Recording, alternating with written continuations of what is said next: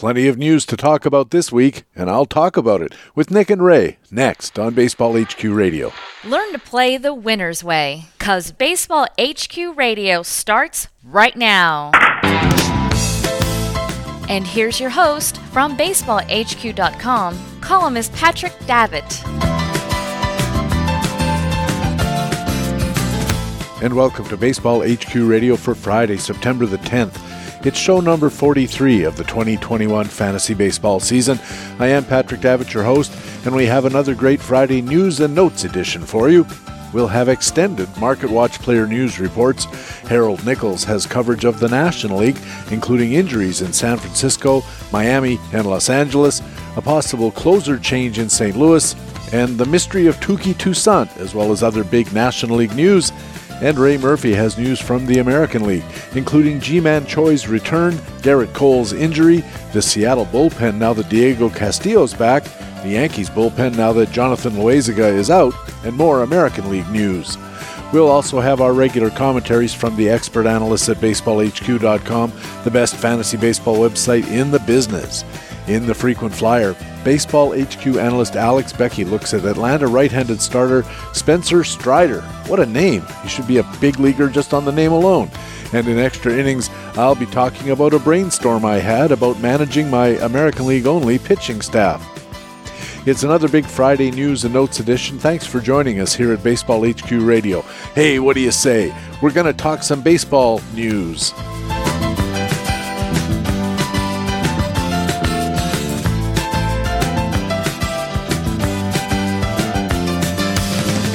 And in the first inning of this Friday full edition, it's our Market Watch player news reports.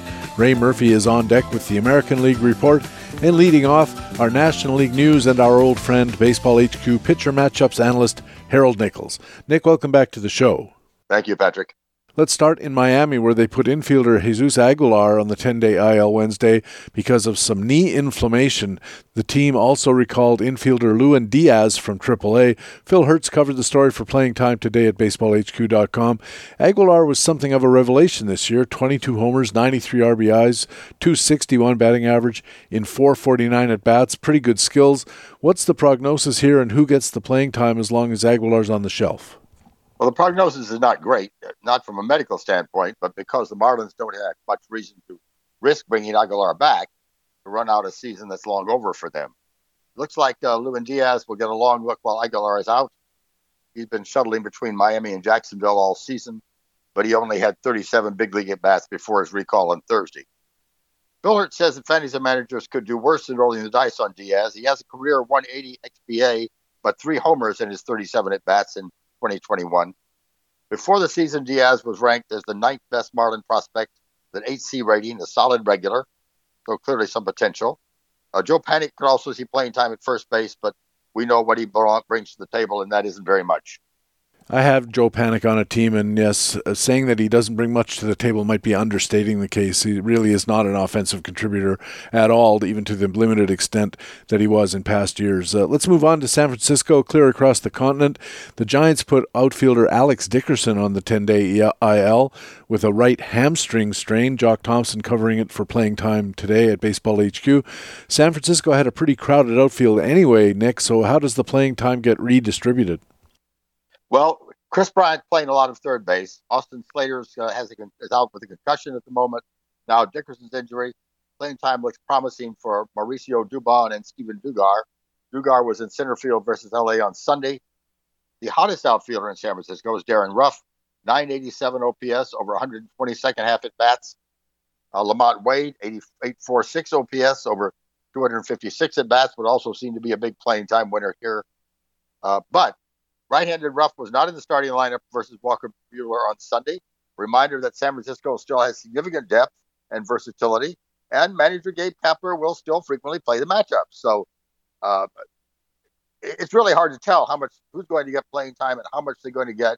And as a Ruff owner, he plays almost all the time against a left-handed pitcher, once in a while against a right-handed pitcher, but I can't predict from day to day when he's going to be in the lineup.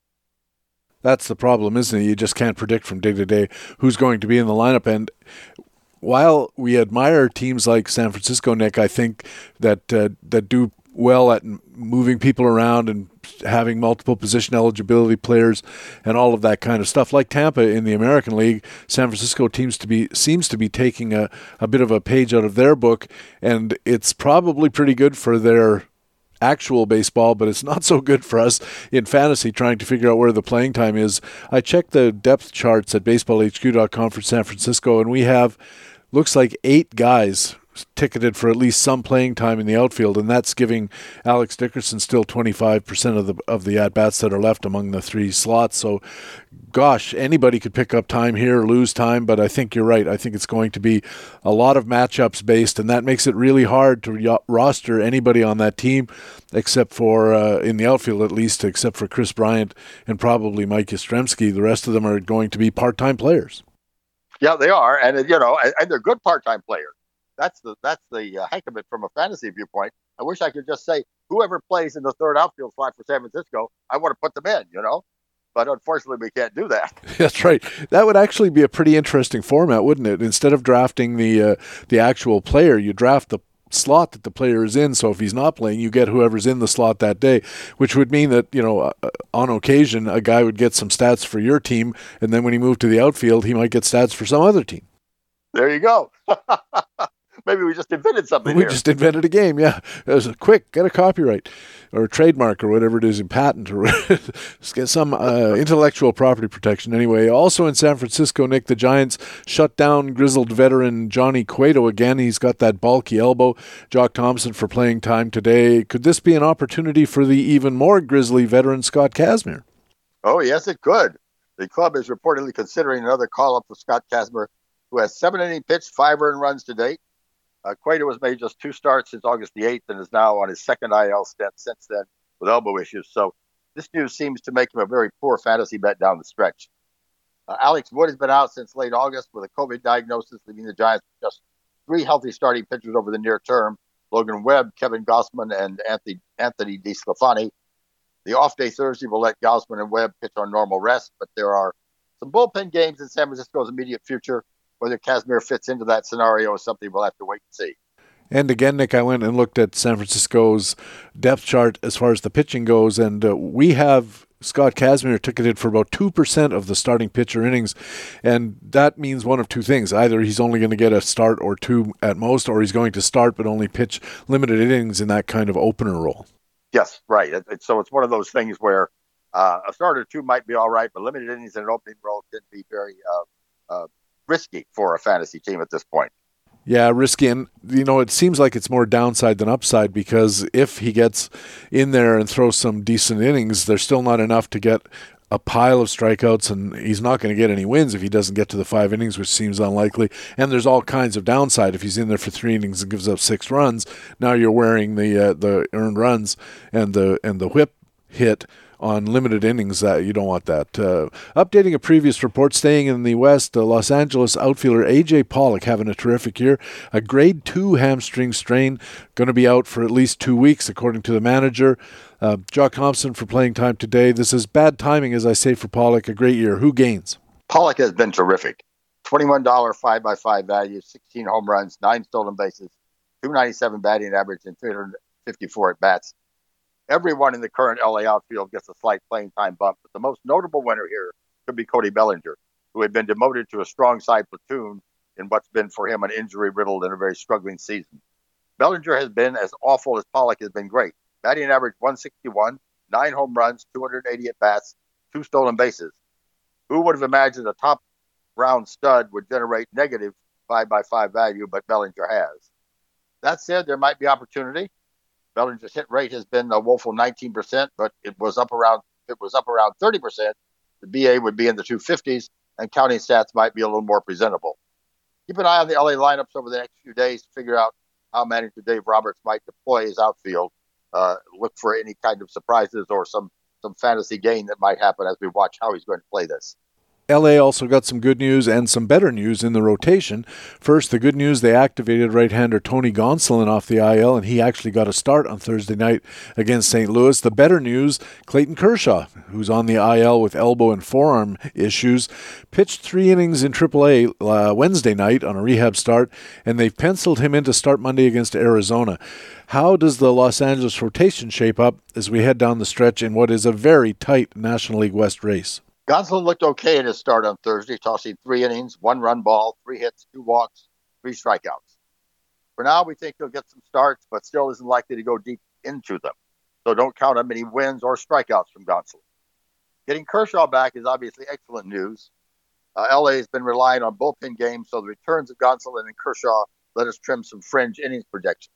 Yeah, I checked the depth chart, and they did trim out a lot of the guys who were in there for 1 or 2% of the innings.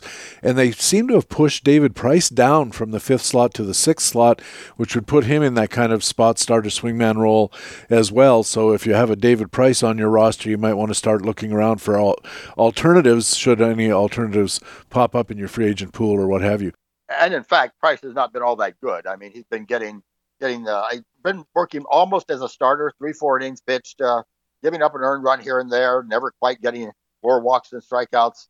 I finally dropped him in the league last week because things did not look that good for him with these new additions to the rotation. So take a long look at David Price if you have him on your roster.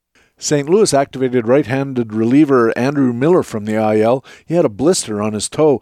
Phil Hertz covers the story for Playing Time today at BaseballHQ.com, and Phil says this former closer might be in the mix for some saves down the stretch in St. Louis. Miller returned to action on Labor Day with a shutout inning against the Dodgers. Hasn't been used in this season for any save situations, but has had at least 1 save in every season since 2014, so that's something. Alex Reyes has been struggling. A 7.56 ERA in his last 9 games, 1.56 whip, and an OPS against of 982. Worst of all, 4 blown saves, 3 losses in that span. So it would not be a shock to see Miller get a save or 2 before the season ends. It wouldn't be a shock. You know, the story about this is Giovanni Gallegos is now pretty firmly entrenched at the head of what looks still like a bit of a committee with Reyes and maybe Luis Garcia. But Andrew Miller has a lot of experience in late game situations. And at one point, I remember, this is going back a few years, Nick, and I'm sure you remember as well, that Andrew Miller back in the day was one of the most effective relief pitchers in all of baseball. Even though he wasn't closing games, he was earning big value because of his excellent ratios and picking up a lot of vulture wins.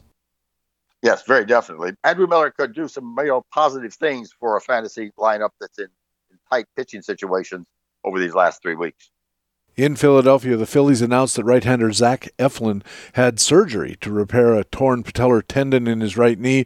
Phil Hertz covering the story for Playing Time today. This looks like the end of Eflin's season. What happens to his spot in the Philly rotation?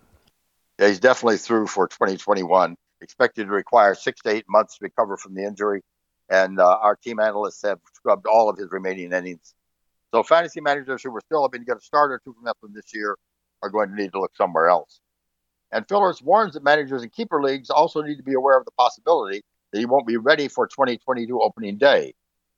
Meanwhile, in the rotation, the team analysts at Baseball HQ have given Matt Morris some innings and pushed Ranger Suarez up into the 4th slot. Of the 2, Suarez is the more interesting. xERA is in the low 3s, a whip barely over 1. While Morris' xERA is in the mid-5s, lower than his 6.3 actual ERA, a whip is 1.6. Yeah, not a lot of good news there for Philadelphia, I suppose. Although Ranger Suarez has been a bit of a find. You know, originally people thought to grab him up because he was going to get the closer role in Philadelphia, but when the injuries started to hit the rotation, they moved him there, and he continued to do well, but I know a lot of people, and me included, actually ended up dropping him for the because he lost the closer role, and you think, well, if he's not closing games, I don't need him. But he turned out to be pretty good as a starter as well. As you mentioned, that ERA in the mid-3s certainly plays. I noticed that in the NFBC, Suarez is 100% rostered, and Moore is 0% rostered, at least in my league and in other leagues. So if you believe in the wisdom of the crowds, I guess stay away from Matt Moore. Not that you probably needed that advice. Moving ahead, the Colorado Rockies have moved left-hander Austin Gomber to the 60-day IL with a back issue. Remember, Nick, earlier earlier in the season we were making fun of people being Gomberized, and then he came back and he was actually really good after he came back from an earlier injury. This ends Gomber's 2021 season, but we weren't expecting much more. So what's the upshot here? Colorado recalled right-handed pitcher Ryan Feltner, AA, and also option right-handed pitcher Antonio Santos to AAA. Chichi Gonzalez should get some starts as Colorado plays out the string. But the guy to watch is Feltner. You know, I did watch Feltner versus Atlanta at Coors, and what I saw was a guy getting knocked around for 6 runs in 2 2/3 innings. What's a source of excitement at Baseball HQ? Yes, there certainly could be some hard knocks this season, but Dynasty and Keeper League managers should keep their eyes open here. Feltner is a legitimate starting pitcher prospect who could get some opportunities down the stretch. He's never pitched above AA, but he's been durable. Up to prospect status with an impressive showing in the 2020 Instructional League, showing a smoother, cleaner delivery while keeping his 93 to 96 mile per hour velocity. And he continued to surge this season in 2021, posting a 2.62 ERA, 3.3 walks per 9, 10.2 strikeouts per 9, and 20 starts between high-end AA. He has dominated at times with a fastball-slider combination. Fading changeup gives him a third solid offering. Not only does he rack up strikeouts, but he generally keeps the ball on the ground, which is, of course, a good thing in Coors. Control comes and goes, but been much better this year. If he can maintain his fastball command, continue to improve consistency in his slider, this guy could be a real sleeper. Especially, as you said, for keeper leagues, dynasty leagues, this is the kind of opportunity that sometimes strikes near the end of a season where you can roster a guy on the cheap depending on your league rules, pay a minimum fab bid or whatever your waiver price is, and then all of a sudden you have a pitcher for next year. The only caveat, of course, is anytime the next year is going to have a lot of starts in Coors Field, you have to be a little bit worried. In Atlanta, right-hander Touki Toussaint has been pretty good since returning from the IL. 8 starts, 3 wins, a 4.19 ERA, 121 WHIP, 15 walks and 40 strikeouts. It's a small sample of innings, Nick, but he's also flashing the best skills of his 4-year MLB career with a 92 base performance value. But in his Playing Time Tomorrow roster forecasting article this week, Alain de Leonardis suggests Toussaint might not be long for the Atlanta rotation. With the team in the chase for the National League East title, why would they not want to have Touki Toussaint on the mound? Well, Touki Toussaint has certainly been an interesting pitcher. I have him on a roster, and I am now having to make decisions about him. He was very good in his first 2 or 3 starts, has shown good skills. Improved control, career best 8% walk rate, 60% first pitch strike rate, improved ground ball rate, career best 48%, but also some skills declines. Offset drops in velocity, career low velocity, 92.7 mile per hour, and dominance, career low 22% strikeout rate, 10.5% swinging strikes. The real issue is he's been hit very hard. 92.2 average exit velocity, 49.6 hard hit percentage, both in the bottom 1% of the league. He's abandoned his 4-seamer in favor of a sinker, 49% usage of the sinker, and that gets pounded. 310 XBA, 526 expected slugging, 91.4 exit velocity on that sinker. His splitter, which he's used 21.4% of the time, has also been too hittable, 93.3 exit velocity. 13% launch angle, 415 slugging. And if it wasn't for his effective curveball, he really would be toast. And while his command has improved, command is still an issue. Control has improved, but command is still an issue. Many middle sinkers, elevated curves, splitters that split all over the place. He struggled in his last start, giving up 6 hits, 5 runs, 4 earned in just 3 innings pitched. And as of this past, that was actually his second to last start. And as of Tuesday, Atlanta had not announced a Wednesday starter for his slot. They did start him at home against Washington, went just 3 innings, 62 pitches, allowed 2 earned runs, 1 hit, and an unsightly 4 walks. The issue for me is, as we're looking at Toussaint, is if you've got him on a fantasy roster and he goes 3 innings pitched, gives up more walks than strikeouts, and there's a possibility that he could get blown up, how valuable is that? It doesn't sound valuable at all. You're exactly right. And the worry at this stage of the game, as you said, is what if he throws another one of these 3-inning multiple earned runs kind of outings? And I know that one of the runs was unearned, but typically the reason it's unearned is because there was an error somewhere in the field during the inning. But he still gave up the hits that moved that guy along. So I don't know. This sounds pretty grim. Who gets the slot if Toussaint is indeed pulled from the rotation? Toussaint's main competition for that slot is Drew Smiley, a left-handed pitcher. He's posted similar overall skills, 91 BPV, 14% strikeout minus walk, while suffering through a very tough August, a 6.08 ERA in August. The difference is that his poor results belie his best month skills-wise, 155 BPV in August, 14.2 swinging strike rate, got sabotaged by a very unfortunate 43% home run per fly rate. Both pitchers demonstrated similar overall skills. Smiley has better swing and miss stuff right now, as well as the longer track record. If he's available in your league, he could be a worthwhile addition for the stretch run, especially with the Braves starting a 9-game homestand against Washington, Miami, and Colorado. One of those competitions, Toussaint versus Smiley, where I'm not even sure you want the winner. Yeah, I'm not sure you do either. I think at this point, I would be looking elsewhere. Smiley, for me, has been very volatile this season. There are times when he's got good results. There are times when he's gotten bad results. I don't think it's worth the risk. Finally, Nick, in this week's Speculator column, Ryan Bloomfield looks at some post-hype prospects who could be sleepers in 2022. One of the National League names on Ryan's list is Los Angeles second baseman Gavin Lux, a can't-miss prospect who so far in his big league career has missed. What's the story with Gavin Lux? 9B prospect rating.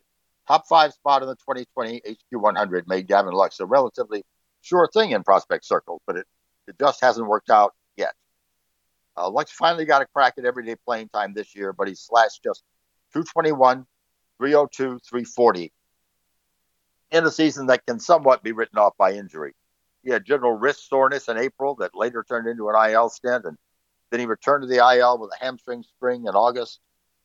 Excuses maybe, and Lux will need a strong spring if he wants to secure everyday playing time, but it's really premature to write off a 23-year-old of Lux's pedigree this early in his career. I was looking at Gavin Lux's track record at BaseballHQ.com's player link pages and listen to these expected batting averages over his admittedly short and not very at-bat filled track record so far. His XBA is 238, 216, 229 this year. 228 was what we're projecting. Those are not the kind of numbers that fill you full of hope. No, they're not. But I think, at 23 years old, you've got to look at the fact that he started the year with an injury. May have been more serious, in fact, than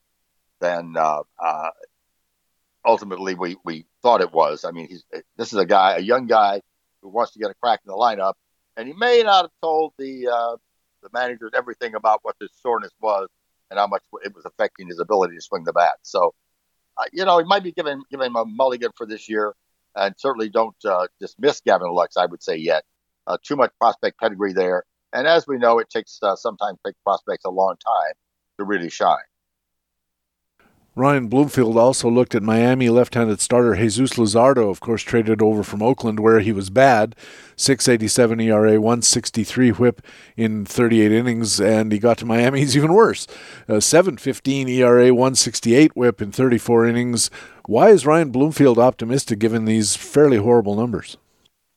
Control has been the main issue for the 23-year-old. 11% ball rate, 39%, 11% walk rate, 39% ball rate, though he's shown positive flashes if you really squint at them. Posted a PQS 4 versus Cincinnati on August 29th. 6 innings pitched, 1 hit, 1 walk, 9 strikeouts. That's the kind of guy you want in your roster. Misses bats with 2+ secondary pitches, 27% swinging strikes on his curveball, 17% on his changeup. So we're generally looking for upside in the deep end of a starting pitcher pool. And even though we had a dud this year with Luzardo, looking ahead to next year, the guy is going to be down to the bottom of the draft pool and certainly has a lot of potential upside still.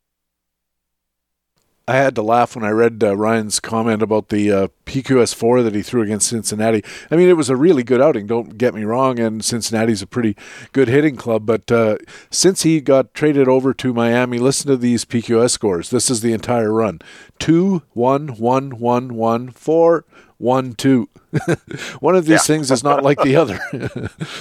Right. It's one of those things that you look at and you go, because I did a write-up on it this week in the pitching matchups thing, and said, well, that PQS4 is really interesting, but can he get there again? And it's one of those things you probably don't want to put any money on it at this point. I certainly don't, but I have to tell you, this is exactly the kind of situation that I think I will be interested in next year. If I see in the early going that Luzardo is going, in the 20th round or in the reserve rounds or not being drafted at all, those kind of situations, I think Miami's pretty good with their pitchers. Luzardo's having an off year, clearly. Maybe there's an injury thing that'll clear up with some rest and rehab in the off season. This is the kind of intriguing possibility that I think all fantasy managers need to be looking for. I agree with you. If this is a guy you can pick up for a buck at the end of your draft next year, certainly worth it because the upside is clearly there. And if he turns out to be as bad again as he was this year, you can always drop it. Can always drop him, boy. Truer words were never spoken. Nick, thanks a million for helping us out. We'll catch up with you again next week. All right. Thank you, Patrick. Harold Nichols is a pitcher matchups analyst at BaseballHQ.com and covers the National League for us here at Baseball HQ Radio. Over we go to the American League and BaseballHQ.com columnist and co-general manager Ray Murphy. Ray, welcome back to the show. Thanks, PD. Good to be here as always. And we're running towards the end of the season. I hope to convene a round table. I should let everybody know, including you, because you're in it. After the season, we'll maybe get together and talk about the season just passed and look ahead to 2022, especially some of the players who might have fought their way. I'm interested in your opinions, might have fought their way into the first round next year from wherever they were this year. And, of course, we're going to expect a few guys not to be in the first round next year. And that kind of turnover, I think, is interesting to start thinking about. Meanwhile, we have turnover in the big leagues right here, right now. Tampa activated first baseman Ji-Man Choi and right-hander Matt Wisler from the 10-day IL, and also recalled outfielder Josh Lowe from AAA. Chris Olson for Baseball HQ's Playing Time Today feature. Who loses playing time with Choi and Wisler coming back? At first base, it seems like it's Yandy Diaz who gets the playing time deduction. He had been picking up sort of both sides of the platoon work or taking the good side with Jordan Luplow while Choi was out, but Choi comes back, gets a good half of the platoon, sometimes even the leadoff spot. That's, Choi gets some nice premium at-bats there, and it's probably Diaz who goes back into a third corner infielder, a little first base, a little third base, mostly against lefties kind of role. So he gets a deduction. And meanwhile, we have Wisler coming back. He's one of the 13 record-breaking pitchers who've earned saves for the Rays this year. But while he was on the IL, Tampa added David Robertson, a guy with not only bullpen experience, but past closing experience. And not only past closing experience, but past pretty good closing experience. Yeah, and it's been a long time since Robertson was healthy, and he's going to have to demonstrate effectiveness at the big league level. But Tampa may have stumbled on another, undervalued nugget here in that, small sample size, but he had, I think the numbers were 6 rehab appearances or get off the rust appearances in AAA. He's obviously been out for a long time. And in 6 innings in AAA, he had 12 strikeouts. So seems like his stuff might be coming back. We'll have to check the radar guns on the first couple of big league outings and see. But as you point out, with the 13 Tampa relievers who have already gotten saves, they will give anybody the ball in the 9th inning. And it may very well be that by this time next week, anybody includes David Robertson. We will wait and see. But, stranger things have certainly happened. I looked at David Robertson's track record. Of course, he had a whole bunch of saves, 73 saves for the Yankees and the White Sox, but that was back 6-7 years ago. but his ratios are really terrific. Had whips around 1, a couple of times under 1, 0.849 in total in 2017 for a couple of different teams. This guy can pitch. He's a really good pitcher, but the injury problem certainly raises its ugly head. And I liked what Chris Olsen said. Despite strong skills, Whistler may not see a ton of save opportunities, or he may see all of them. Who really knows? I think that's a sense of the frustration, or at least fatigue, that Chris has in trying to allocate the Rays saves going into month 6 of the season now, and constantly adjusting. And I think he's come to the point where taking every active Rays reliever and assigning them 10% of the saves is probably the best thing he can do. As for Robertson, I mean, it's been a long time since he was healthy/effective. You go back to 2018, it was his last full season. He had 21 saves. I guess that was with the Phillies, right? Or was it not? Or did he sign with the Phillies after that and was never really effective? We don't have the team on the value here, so I forget. But it's been a while. And, to put it in context of how many blocks Robertson has been around, of course, we had the Hall of Fame induction ceremony this week with Derek Jeter getting inducted. And if I'm not mistaken, it was David Robertson who blew the save in Jeter's last game at Yankee Stadium that allowed Jeter to come up in a tie game in the bottom of the 9th inning and get a walk-off hit. So Robertson has been around more than a few blocks, and he's been rehabbing for seemingly Jeter's entire 5-year Hall of Fame winning period. I put in a bid in Fab in my Tout American League this weekend for David Robertson. It was what do they call it? A bid. What's the word I'm searching for? Where you put in a conditional bid in case I didn't get who I wanted. And in hindsight, I kind of wish I'd bumped Robertson up a little bit. Well, I guess we'll have to see. But David Robertson is not to be overlooked if you're looking for ratio help in the last couple of weeks. Mind you, it'll only be 4 or 5 innings. But depending on how your ratio categories are setting up, 4 or 5 scoreless innings, 4 or 5 very low walk and hit innings could be really helpful. Updating a previous report, Yankees right-hander Garrett Cole was lifted from his start Tuesday against Toronto. In the 4th inning, he had the hamstring tightness, and they were a little concerned about that, so they took him out. What's the latest on that story? Cautious optimism from Aaron Boone, who seems to think that they might have gotten Cole out early enough that he could make his next start, which I think is scheduled for Monday, the 13th. They did call up Luis Gil to be on the staff and be, I presume, set to start if Cole can't go or even needs a couple of days. The Yankees were sort of dabbling with a 6-man rotation anyway, so they've got some options. They need to buy a couple of days for Cole next week. Obviously, his owners will leave him active regardless. But I think the real question becomes whether Cole starts on Monday and gets a 2-start week that his owners would very much welcome, or if he gets pushed back to midweek and is only a 1-start guy. But we'll have to stay tuned to figure that out.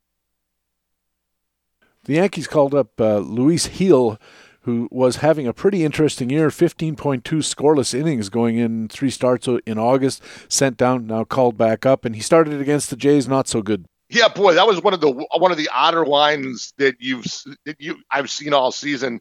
3 1/3 innings, only 1 hit allowed, but 3 earned runs because he walked 7 in 3 1/3 innings and struck out 6. Were the batters even in the batter's box, or was he just and yet he got 14 swinging strikes too, so he was unhittable in both the best and worst sense, I guess is the best way to put it. Control has been his issue. I looked him up after that outing because it seemed strange to me. 43% strikeout rate over the last 2 full minor league seasons, but a 12% walk rate.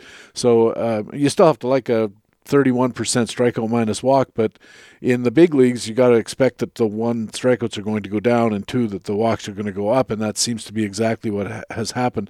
Now, Baseball HQ's depth chart has Luis Gil 7th in the rotation, so it could be that his only path to significant playing time would be an injury, and maybe Cole's that injury, but for now, we don't think so. Yeah, Cole's injury might buy him another 1-start audition, or maybe the one from the other night was the only one he gets. But, the Yankees are, obviously in the teeth of a race for the wild card. And Corey Kluber's been pretty bad, too, since coming back from the DL. His outings have been short, and he's generally gotten knocked around. And in particular, it seems like his, pinpoint control isn't there right now.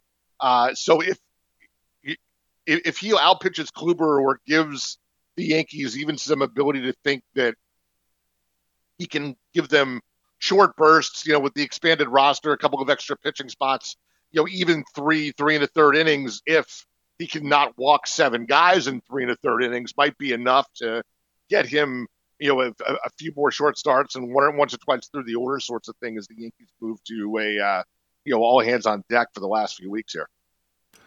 And speaking of all hands on deck, they're probably down below bailing because the Yankees of late have hit an iceberg and seem to be taking on a lot of water. And part of the problem has been their bullpen. Jonathan Loaizaga was actually kind of settling things down in that bullpen over the last couple of weeks, but he's got a strained rotator cuff. He went on the 10-day IL on Sunday. He can't even throw for at least 10 days, and rotator cuff strains usually last longer than that. According to manager Aaron Boone, they've recalled Albert Abreu, a right-hander from AAA. But this shaky Yankee pen seems now to be just a little shakier.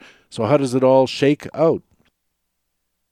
I think it's a lot shakier. Loaizaga, for all of the turmoil in that Yankee bullpen, has really been a pillar and really been the kind of the one constant stabilizing influence. Just a great year so far, a 2.25 ERA, a strikeout an inning, 9 wins, in a multi-inning relief role, plus 5 saves and 17 holds if you're in a holds or half holds league.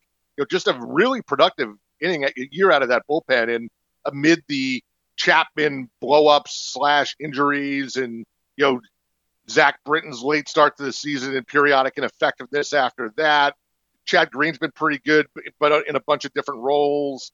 It really is going to fall on Green, I think, now to be the bridge between, the starters who are, as we were saying earlier, having their own struggles, and Chapman, because there's not a lot of help out there right now. One guy I've seen, even in my relatively deep American League only league in the free agent pool, has been Lucas Letke, who also has pitched fairly well and almost invisibly, but he's got a 2.74 ERA, a 1.13 whip. He's not walking anybody, around 2 walks per 9 and 10 strikeouts per 9. Is Lucas Letke a guy that we should be looking at down the stretch here? Yeah, he's sort of an out of nowhere 34-year-old lefty pitching in the majors, for the first time since 2015, and no real work in the majors, only a handful of innings in 14 and 15. So it's really been since 2013 that we've seen him, and he wasn't this good back then. So, I noticed him fairly early on in the season when he seemed to be getting, when the Yankees bullpen was kind of a mess and was getting some fairly high-profile, high-leverage work. He's actually gotten better as the year's gone on. In the second half, 25 innings, 7 walks at 28 strikeouts, so more than a strikeout an inning, a 4-to-1 strikeout to walk ratio, base performance value of 135. He's been quite good, and yeah, he is probably the left-handed setup man right now in front of Chapman. It's going to be Green and Lukey trying to get the ball to Chapman, I guess. Doing a really good job keeping the ball in the park as well in that relatively homer-friendly stadium, and especially down the lines.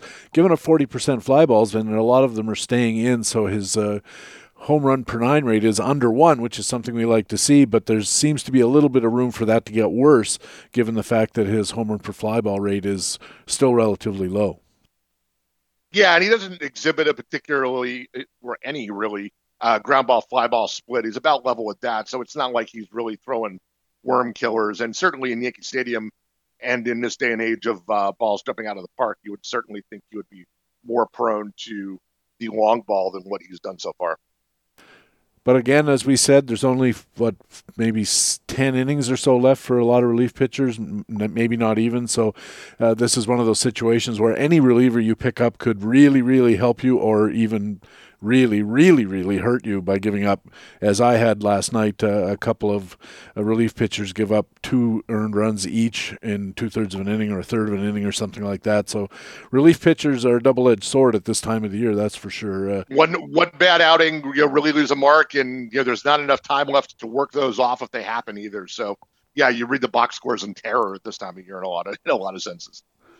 And I actually have only 700 innings in my pitching staff this year by design. So those kind of impacts are a little bit mitigated if you have 12 or 1,300 innings because you ran a lot of starters, as most people do. But for various reasons, I didn't. And so every time one of my relievers comes in, I have my fingers crossed and parts of me clenched that are best left undescribed.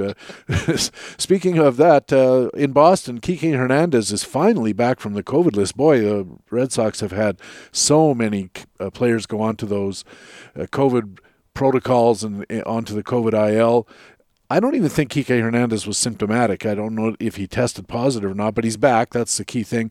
In the meantime, though, Boston signed former Red Sox shortstop Jose Iglesias back to rejoin the team. So how does this shake out for Kike Hernandez's playing time? There's Hernandez has a lot of versatility. We've seen him at second base in I think all three outfield spots this year.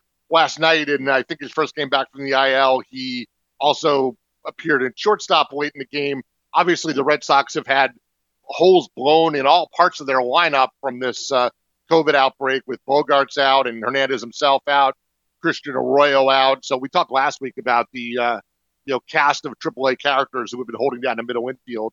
You would think that Hernandez is going to spend most of his time there, but with Jarren Duran out and no real other qualified center fielder on the roster, Hernandez is also their best defensive center fielder for the moment as well. So he may get out to the outfield, although they've been playing a lot of Verdugo in center with JD Martinez and Kyle Schwarber sort of tag teaming left field and DH. They like to do that at home more because they are more comfortable getting Martinez and Schwarber into left field at Fenway, where they're a little bit less exposed. And then they go with kind of the better defensive outfield on the road generally. As for Iglesias, he may get a few more starts until Bogarts comes back. After that, I think he disappears to the end of the bench or maybe even off the roster entirely. I think that was really just a happenstance of he got released by the Angels. He was freely available, and the Sox had a short-term need at shortstop, and that's going to last a couple more days, hopefully no longer than that. But, Iglesias was the man of the moment. And to give him his due, over the last few years, he's actually contributed at least some decent batting averages and had a 15 stolen base year back in 2018 when he was playing with Detroit. But over the last shorter span, it hasn't been quite that productive. But if you have a shortstop who's hitting 260, maybe get you a home run or two, 5-6 RBIs at this time of year. If you need a replacement, you could do worse than Jose Iglesias, I think. Boston also had right-hander Hansel Robles leave a game this week. I saw him come back, though, later in the week. What's the latest on the Boston bullpen, which has been a hot mess? It remains a hot mess. That's the latest. Robles, I think I snickered at Robles last week when we were talking about the pecking order for saves in the Red Sox bullpen, with Matt Barnes also on the COVID IL and also horrendously ineffective before he got COVID. So we talked about Adam Ottavino, we talked about Garrett Whitlock, we talked about Garrett Richards, and all of those guys saw high leverage work in the last week, and so did Robles, who actually ended up getting called on for a save in a 2-1 win over the Rays on Wednesday night. You want to talk about times when you had things clenched. Hansel Robles trying to close out a one-run lead in the ninth inning was a clenching 10 or 15 minutes for me, I'll tell you that much. I happened to watch the end of that game, and he looked okay. He's a little shaky and not dominating the way you'd like your closer to be, but he wasn't horrible either. And meanwhile, you mentioned the Garretts, Whitlock and Richards. Richards, of course, was a starter before moving to the bullpen. He's been very effective in a bullpen role. He has. The two Garretts have formed an unlikely tag team between a converted starter and a Rule 5 pick of really being multi-inning relievers. I think Whitlock may have gotten a little bit overexposed in terms of workload. They had, with all of the churn and chaos we were just talking about, they had started to lean on him a little more heavily, and he's been getting hit a little bit more in the last week or 10 days than we had seen previously. But Richards has been a revelation, and I think it's really a case where it was his curveball, if I'm not mistaken, that really just got rendered completely ineffective by the loss of sticky substances back in June. And whatever modicum of success Richards was having as a starter went away when the curveball turned into a junk pitch, essentially. But that reduced him to a two-pitch pitcher, and he's getting by much more effectively as a two-pitch pitcher in the bullpen, just featuring fastball slider. And for now, that's working. And if they keep him to 2-inning stints and one time through the lineup, it seems like that is a place where he can still provide some value to this team. And this team needs innings in any form they can get them. So they're gonna keep riding Richards in that role as long as he's effective. Garrett Richards had a 868 OPS against as a starter. That's down to under 500, 483 as a reliever. His underlying skills look way better in that relief role as well. I mean, we expect this, right? When a starter goes from having to go through the third time and having to use more pitches, as you mentioned. So it's interesting to see Garrett Richards, and I wonder how his career will advance from this point, whether people are going to realize whatever team he ends up pitching for, whether he really isn't a starter or whether he can somehow build up that third and fourth pitch and get back into a starting role. It'll be interesting to watch, I think. In Los Angeles, the Angels put outfielder Justin Upton on the 10-day IL. He's got a back problem. Nothing new there, I expect. The team recalled outfielder Kean Wong from AAA. Jock Thompson on the story for Playing Time today at BaseballHQ.com. What does Jock report about this Justin Upton injury and who benefits? Yeah, if you look at Justin Upton's first half, second half, or month-by-month splits, it really looks like he's probably been fighting this back problem for a while, because after a pretty decent first half, he hit 247 with 14 home runs, which is, I don't want to say vintage Justin Upton, but at least a reasonable facsimile of it. He's really gone in the tank in the second half. In his last 95 at bats, he had hit all of a .126 with a 200 on base percentage. The Angels decided apparently that he would do less damage on the IL, so they've shoved him over there to rest that lumbar strain. And he's got another monstrous year left on that contract. So in the interest of trying to extract some value from him next year, I would imagine that they will not rush him back this month. So he joins Mike Trout in pretty much the same situation. Trout has been deemed unlikely to return this year. We might see him, for some token work in the last week or two, but that seems like the best case scenario and maybe getting less likely every day. So where does that leave the Angels outfield? It's just about every day. It's been Brandon Marsh and Joe Adell, the two kids who are handling, two of those spots. And it really seems like Adell is picking it up a little bit in the last couple of weeks. We've been waiting for that for a long time. I saw he had a 2-homer game the other night. His contact rate is creeping upward to a respectable territory after only being 73% contact rate in August. That's up to 83% in September. It's only 20-something at bats, so we're not going to declare victory there. But it seems like there may be, he may be putting the bat on the ball a little bit more, which is kind of a prerequisite for good things to happen. So, that leaves the third outfield spot out there, PD, after Marsh and Adell. Going to be some Phil Gosselin, going to be some Juan Lagares, primarily against left-handed pitching.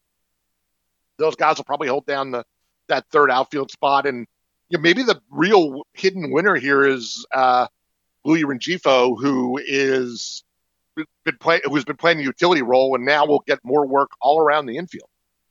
In Seattle, they activated right-hander Diego Castillo, who was on there with a shoulder problem, and a left-hander Anthony Mizowicz, also from the 10-day IL, moved a bunch of pieces around. The interesting question for me here, Ray, is about Castillo's role, as the Mariners are really surprisingly still deeply involved in the playoff chase as we speak. They've been using Paul Sewald as their closer, and he was really running with the closer job.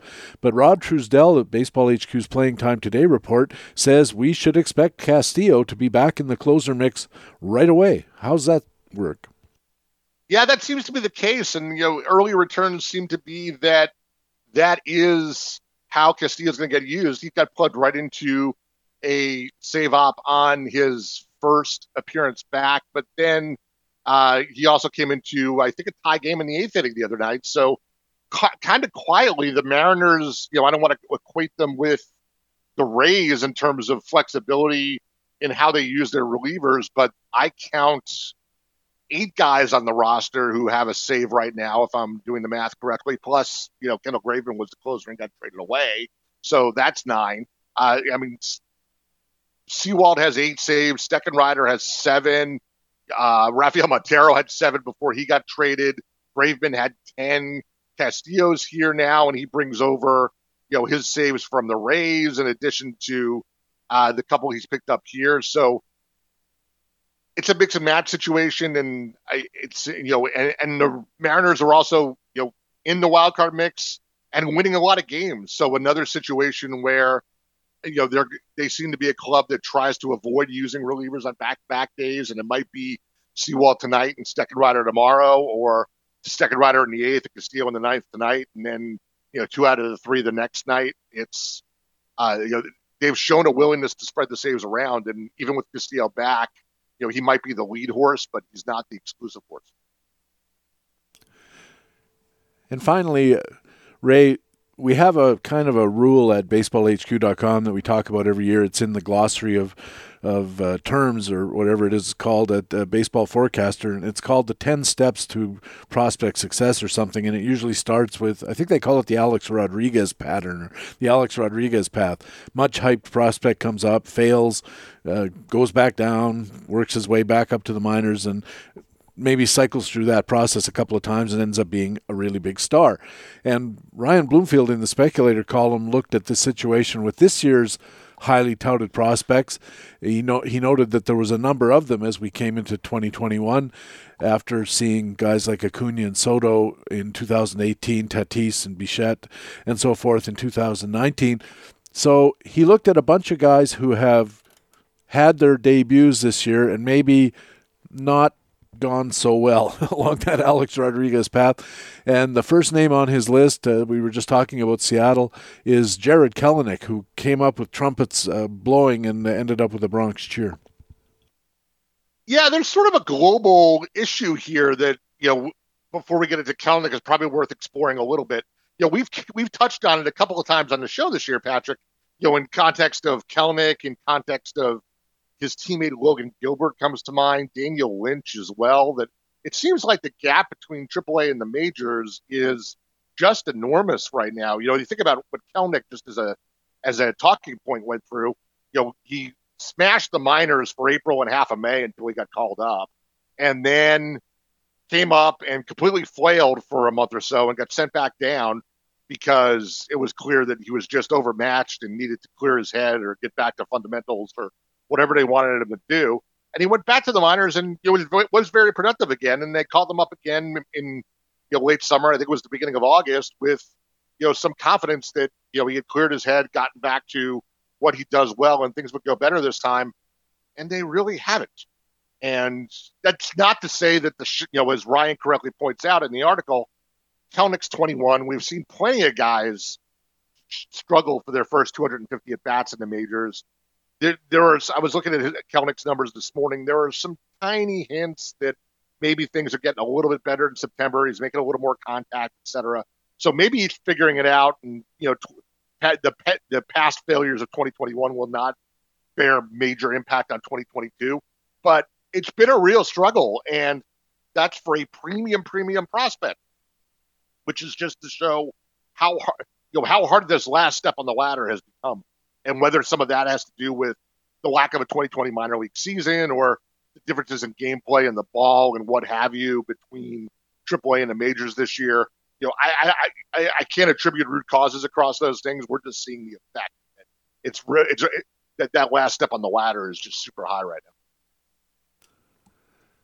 I think the impact of the absence of a 2020 minor league season is, to my thinking, has to be the clear main factor in the difficulty that a lot of prospects have had in making the transition from AAA to the big leagues. They just didn't get that year of seasoning, and it must have created a lot of rust. I know they were playing games in the special camp or whatever they called it and whacking the ball around, but it's not the same thing as playing competitive baseball, especially against a bunch of guys who are trying to make their way to the major leagues by getting you out.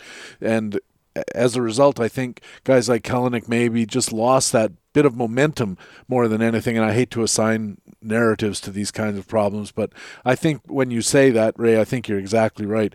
But when you get to a guy like Alex Kirilloff, the problem is somewhat different. Yeah, Kirilloff's, a story as old as time, and he just can't stay healthy, right? He was looking somewhat productive in early returns in Minnesota, but we took a look at him in June in a Facts and Flukes first impressions kind of take, and the power hadn't really translated, but we thought that might have something to do with sprained wrist he was already recovering from at that point that he had suffered in the majors in early May. But that sprain ended up being the story of his season because that later got diagnosed as being a partial tear, which of course all sprains are tears, so no real surprise there. But it ended up needing surgery, which I think was the surprising part. They didn't realize that when he first got hurt. So he got shut down in July for the surgery, and now it remains to be seen what he looks like coming into 2022. And now you really got to, getting back to your previous point, PD, now for a guy like this who didn't get the work in that we wanted due to injury in 2021, on top of the lost 2020, now you put Alex Kirilloff in a spot where he comes to camp in March 2022, and he's gotten, I don't know what the exact number is, I don't have it in front of me, but 150 competitive at-bats in 2 years. I mean, that's not what you want from a prospect development point of view. And just like we're seeing all these guys struggle to shake the rust off and try to make up for lost development time this year, Kirilloff is now that much further behind the curve next year. Ryan also pointed to Vidal Brujan of Tampa, infielder, outfielder, as a post-hype prospect for the future. We've only seen him in the majors, he says, like 26 at-bats, I think he wrote down, and didn't really fare that well, went down to the minors and hasn't fared well there either. But Vidal Brujan has a lot of skill, and that could mark him as a dark horse for 2022 drafts. 100%. And even with the kind of struggles he had in the minors this year, let alone the 26 major league at-bats that are irrelevant, I think one thing that we always do, or I always do, maybe we don't all do it enough when evaluating these prospects, is to put them in their organizational context. And it's not 100% clear how Brujan's going to fit into a very crowded Rays lineup when he's ready. It's also not clear after the struggles he's had this year when the Rays will deem him ready. But I think at this point, we have to express some confidence in the Rays as a development organization that they will get him straightened out, and B, know when the right time is to call him up. I don't want to just equate him to Wander Franco because they're teammates, but Franco is quite literally the only guy on this list who has delivered on his prospect expectations in his first go-round. And there was a lot of hand-wringing along the way about why did they call up Brujan before Franco, Taylor Walls before both of them, all of those sorts of things. But I think we just have to just stipulate that the Rays know what they're doing, and we need to put some faith in that.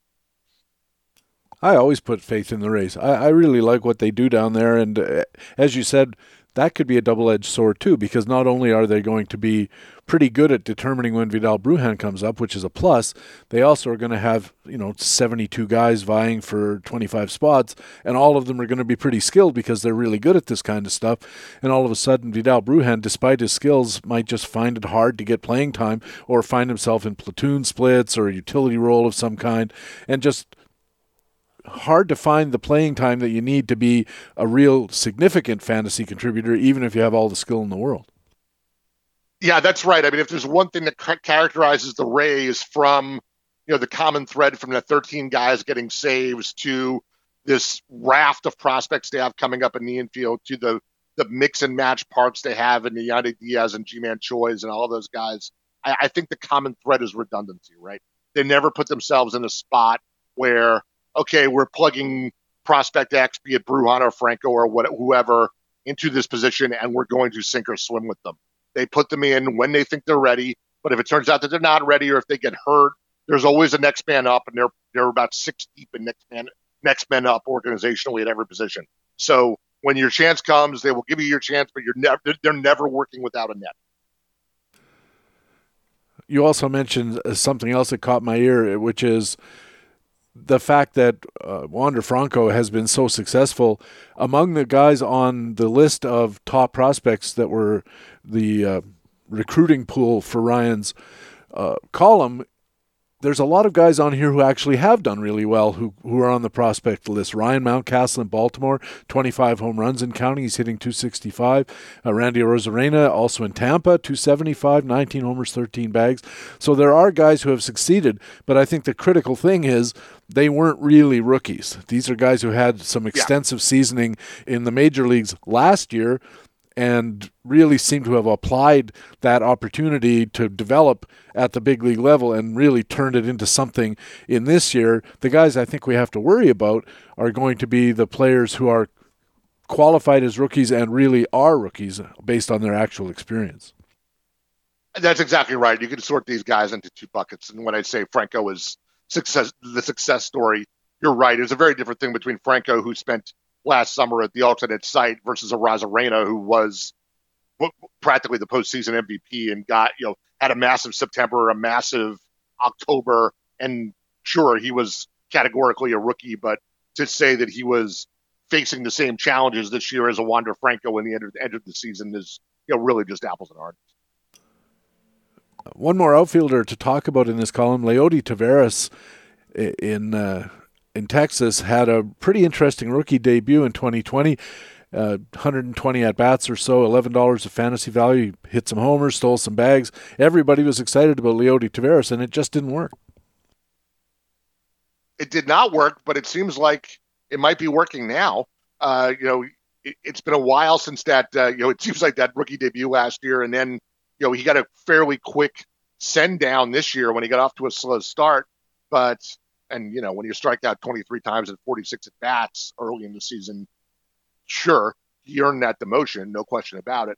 But he fared pretty well in AAA, made some more contact, and really seems like he's triangulated what kind of player he is and how to use his skills. I mean, he's a perfect 15 for 15 stealing in the majors now, and it seems like he's kind of tailoring his game and getting back to making more contact and trying to let his legs do the work. I see the signs of an early spike in his ground ball rate, which is now up to 47% after last year was just 38. So he's hitting the ball on the ground more, which again uses the legs. And if he takes some more pitches, then which we haven't seen yet. He actually hasn't drawn a walk since getting recalled. But when he's he's when to put the ball in play more, at least that helps. But if he can find some on base percentage to go with the flattened swing and the elite speed, there's a potential real fantasy asset here. And finally, Ryan didn't just look at the batters, he also looked at the pitchers, and I see the same pattern that we're talking about here with a couple of guys who've actually been pretty good this year. Casey Mize, 3.51 ERA, 1.13 WHIP, not that many strikeouts, and Ian Anderson, roughly the same, a little higher WHIP. But both of these guys had a chance last year. 30 innings each or so. Anderson looked terrific, in fact, 1.95 ERA. But there are guys on the list, most of the rest of them, in fact, who have really struggled. And the one guy that Ryan pointed to in the American League is Spencer Howard, who's just struggled in both leagues. Yeah, he's really gotten knocked around. And he, my co-general manager, Brent Hershey, is a Phillies observer and was a big Howard fan. Big fan of Howard. Let me rephrase that. He was a big fan of Howard's talent and a much less big fan of how the Phillies were handling him. And, Ryan in this article posted a video that Brent had originally tweeted out shortly after the trade to Texas, where Howard had some veiled language about how he disagreed with how the Phillies were handling him, both in terms of moving him up and down from the majors to the minors and the bullpen to the rotation, as well as some pitch mechanical stuff. So as bad as Howard has been this year, and as much as it's been sort of a lost year for him, I think what we can say is that he's accomplished shaking off that rust that we talked about. And I'll be very curious to see what happens with a fresh start in a new organization and a full spring training next year, what the Rangers can do as far as getting him back to a plan on the mound in terms of pitch mix, in terms of how he attacks hitters and how they use him to make him more successful. Because this was a premium prospect that is, just lost his way. And we've seen we've seen this pattern before and eventually it gets straightened out in a new org. I'm reminded of Lucas Giolito and how he got lost in the Nats organization through similar like win now, win later kind of pressures, yo-yoing him up and down all the time. But the White Sox acquired him and eventually straightened him out. I'm not saying that's the likely outcome for Howard here, but I think it's still the ceiling. He's a 9C prospect in the organizational ratings at BaseballHQ.com. 9, I think, is just sort of like Hall of Fame caliber. And C means a pretty decent chance of getting to that ceiling. And even if he doesn't, you got to like a 9E even, because it still implies that there's a lot of opportunity here. Now, the devil's advocate or the naysayer will look at Spencer Howard's year this year, and 5.72 ERA in Philadelphia was pretty bad with a almost 150 whip, and then he moves to Texas, and if anything, it got worse. 7.71 ERA, his FIP went up, his xERA went up, and his whip didn't do much in the way of good stuff either. But the angel on your shoulder might look at it and go, yeah, but it's only 9 innings. And the kid's just recovering from this Phillies experience and has all of the other things that we talked about. There's a case to be made, I think, Ray, when you see a guy who was a 9C prospect and struggles a little bit, not to throw him overboard, although maybe Mark Appel is the case that says maybe you should. I don't know, but I think Spencer Howard's going to be on my radar next year. Yeah, I will be one who puts zero stock in the numbers from this year. As you say, there's just absolutely nothing redeeming to be pulled out of those numbers. But if you give him a mulligan on it and stick to that 9C pedigree, to your point, there's still the risk that he's Mark Appel, but there's the upside that he emerges like a Giolito and becomes that 9 rating. I think says top of the rotation, number 1, number 2 starter. That's still the potential payoff. I think the lumps he's taken this year certainly increase the risk, but in my mind, they haven't changed the ceiling. And the comp to Giolito rings with me as well, because I remember in the aftermath of his sensational recovery in Chicago, he talked a lot about getting his head in the right space. And these guys are young, and they've succeeded at virtually every level of baseball they've ever participated in. And then they get to the biggest level, and it's hard. And they sometimes have trouble coping with their lack of success, and how come it isn't all of a sudden isn't working? Maybe I'm not meant to be here. All of these kind of negative thoughts that got into Giolito's head, and he talked about consulting with psychotherapists and getting all of that part of his game organized. And I don't know that much about Spencer Howard, but if he's willing to go on the record in a televised interview and talk about the way he was handled, rather than how hard it is to pitch to Juan Soto and how hard it is to slip a curveball past these kind of hitters, I think that maybe there's an element of that there, and I'll be really curious to see if just a little more added maturity and a little more added stability in Texas, where heaven knows they need pitching, so he's likely to pitch and they're likely to hang with him a little bit, could really pay benefits for this young man who is, as we said, a very, very highly rated prospect. Yeah, that's not to say, I don't want to go too far with this and say that the Nationals with Giolito or the Phillies with Howard were, just absolute idiots or anything. There's this central tension that they're dealing with where the Nationals back then and the Phillies now are very much in a win now mode. And we're trying to find a role for, in the most recent case, Howard to contribute to them, find a way that they could use him. They were, obviously a pitching poor team, and I think they wanted him to start, but coming off the lost minor league season with innings caps and that sort of thing, that wasn't really feasible. They tried him in a relief role. That didn't really work out. Then when, as we were saying earlier in the show, when you go to a relief role, now you have arsenal changes and that sort of thing. And, Howard was up and down from the minors several times. And I think, to your point, he's just a kid. And it's not at all hard to imagine that between the AAA shuttle, the role changes, the pitch mix changes, what they're asking him to do being different virtually every day, the kid's head had to be spinning. And I think the best thing the Rangers could do for him is have him come in next year and say, look, you're a starting pitcher. These are the pitches you're going to throw. You're going to go to AAA for a couple of months, throw them and get stretched out and log some innings. And if that goes well, we'll see what your next step is. But, you can stop wondering what your role is. You can stop wondering what city you're going to be in. You're going to be in Round Rock. You're going to be in whatever their AAA allocation is. Here's your pitch mix. Here's your coach. Go be you. And that's, if you're a 22-year-old kid or whatever Howard is, how can a reaction be anything but, oh, thank God? Exactly right. He's 24, but as we mentioned earlier, because of the missing year, he's functionally 22 probably because he's missed all this time. So Spencer Howard, a guy I think to put on your watch list at the very least. Ray, thanks a million for helping us out, and we'll talk to you again next week. Sounds good, PD. Always look forward to it. Ray Murphy is a co-general manager and columnist at BaseballHQ.com, and he covers the American League for us here at Baseball HQ Radio. Next up, our HQ commentaries. Alex Becky's Frequent Flyer and my Extra Innings are coming up. Right now, though, it's time in the show when I get to let you know about some of the great content that lets us say BaseballHQ.com is the best fantasy baseball website in the business. In Playing Time Tomorrow, analyst Matt Dodge forecasts the 5 teams in the American League Central, looking ahead to 2022 and such potential stars as Spencer Torkelson in Detroit, MJ Melendez and Bobby Witt in Kansas City, and Jose Miranda in Minnesota. In the Arsenal Report, analyst Tanner Smith's last column of 2021 looks at the pitch mixes of Logan Webb in San Francisco and the rebounding Blake Snell in San Diego. And in our sister podcast, The Eyes Have It, Brent Hershey and Chris Blessing break down guys who are giving up on switch hitting, some struggling prospects, and catchers with power, as well as scouting reports on Royals catching prospect MJ Melendez, Rangers third base prospect Josh Jung, and San Francisco outfield prospect Elio Ramos. And those are just 3 articles among dozens, a small sampling of all the great content you'll find at BaseballHQ.com all the time. There's player performance validation in Facts and Flukes, news updates in Playing Time Today, roster forecasting in Playing Time Tomorrow.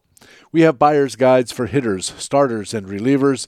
There's the fantasy market analysis in the Market Pulse, injury analysis in Matt Cederholm's column The Big Hurt, and groundbreaking fantasy baseball research.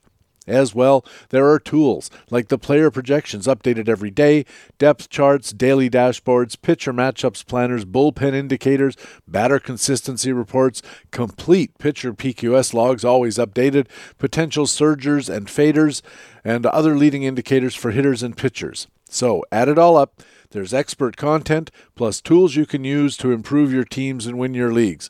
And they're why we call our site the best fantasy baseball website in the business. Baseball HQ Radio.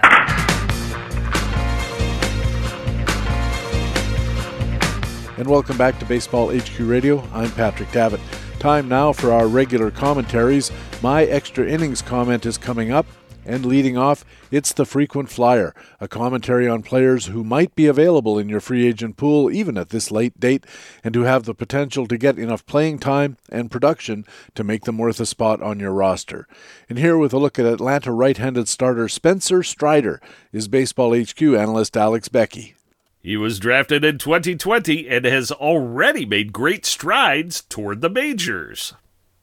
In fact, 22-year-old Atlanta Braves right-handed starting pitcher Spencer Strider has struck out almost 40%, yes, 40% of the batters he's faced in 2021 through 3 levels of the minors.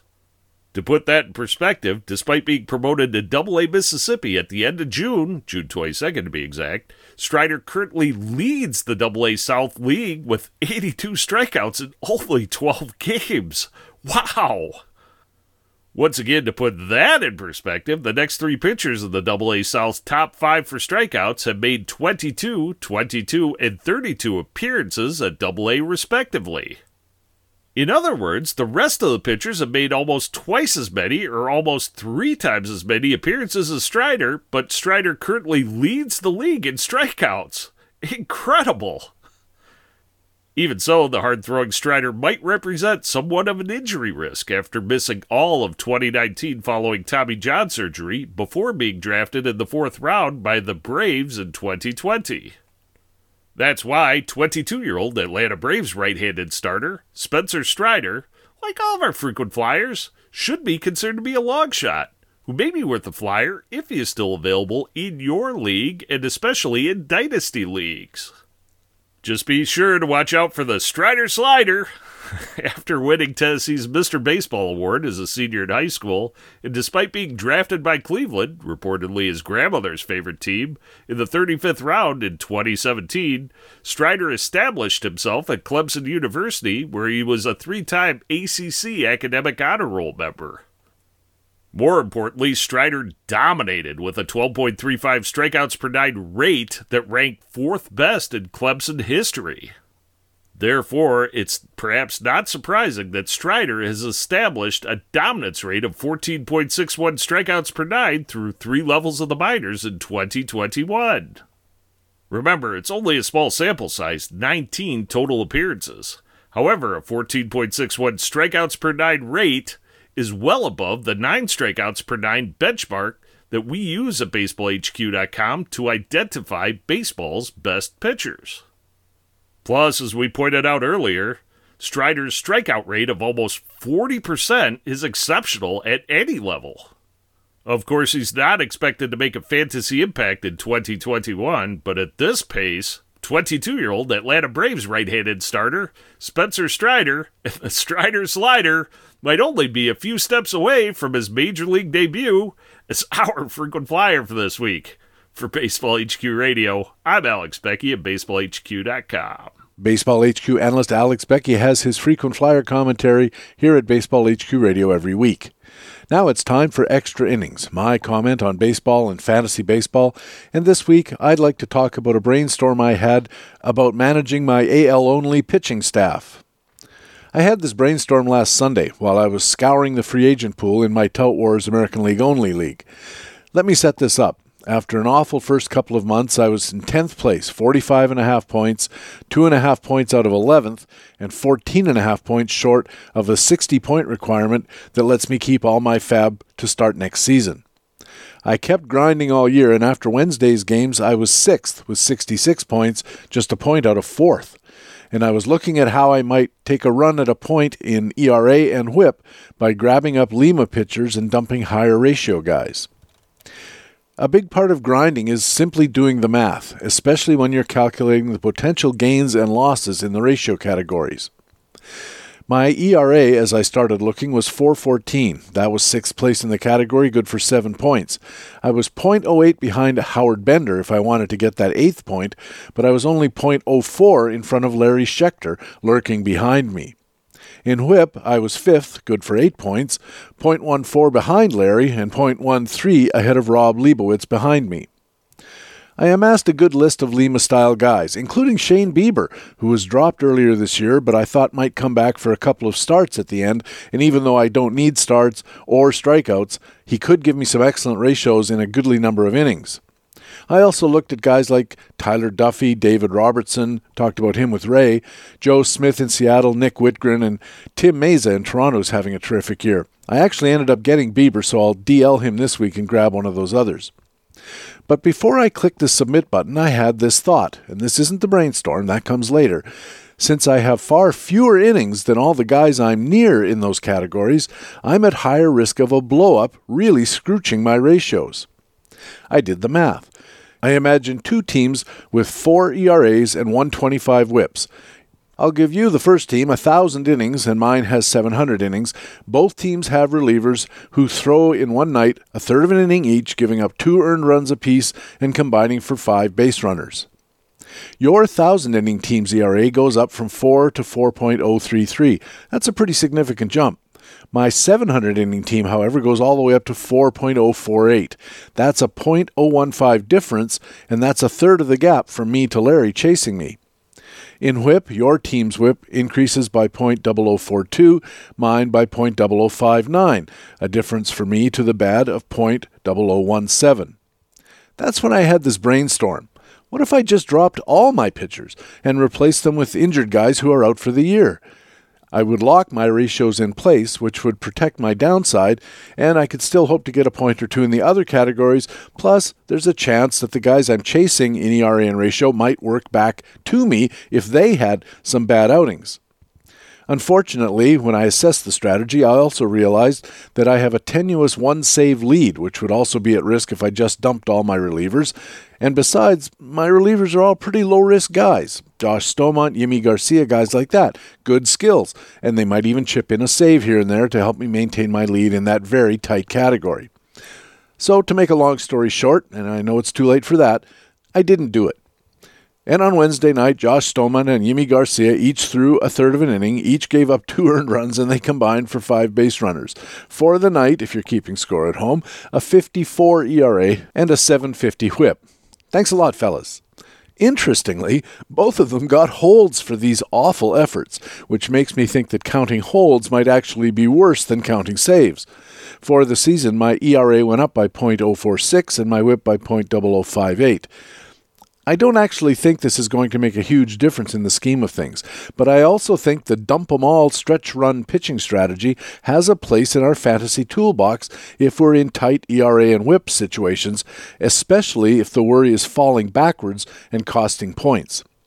Obviously, you have to be in a league that doesn't have minimum innings pitched, since the gradations are going to be pretty fine if everyone has 1,000 innings at this point or whatever.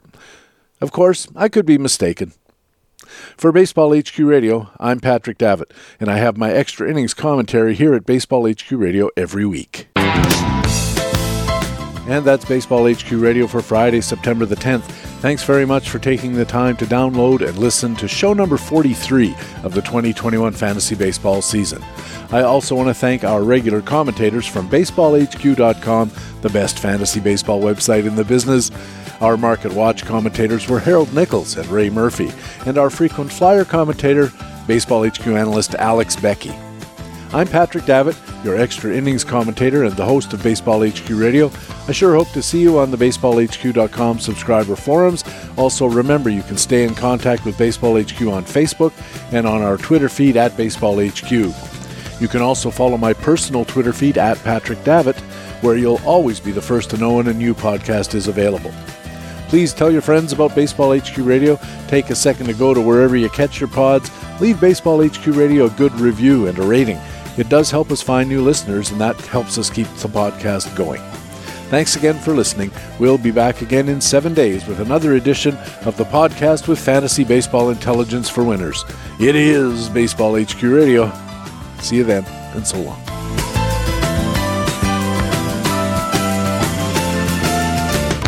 Baseball HQ Radio is a weekly free podcast available through iTunes and other podcast aggregators, or directly from BaseballHQ.com, where we have an archive of past shows as well.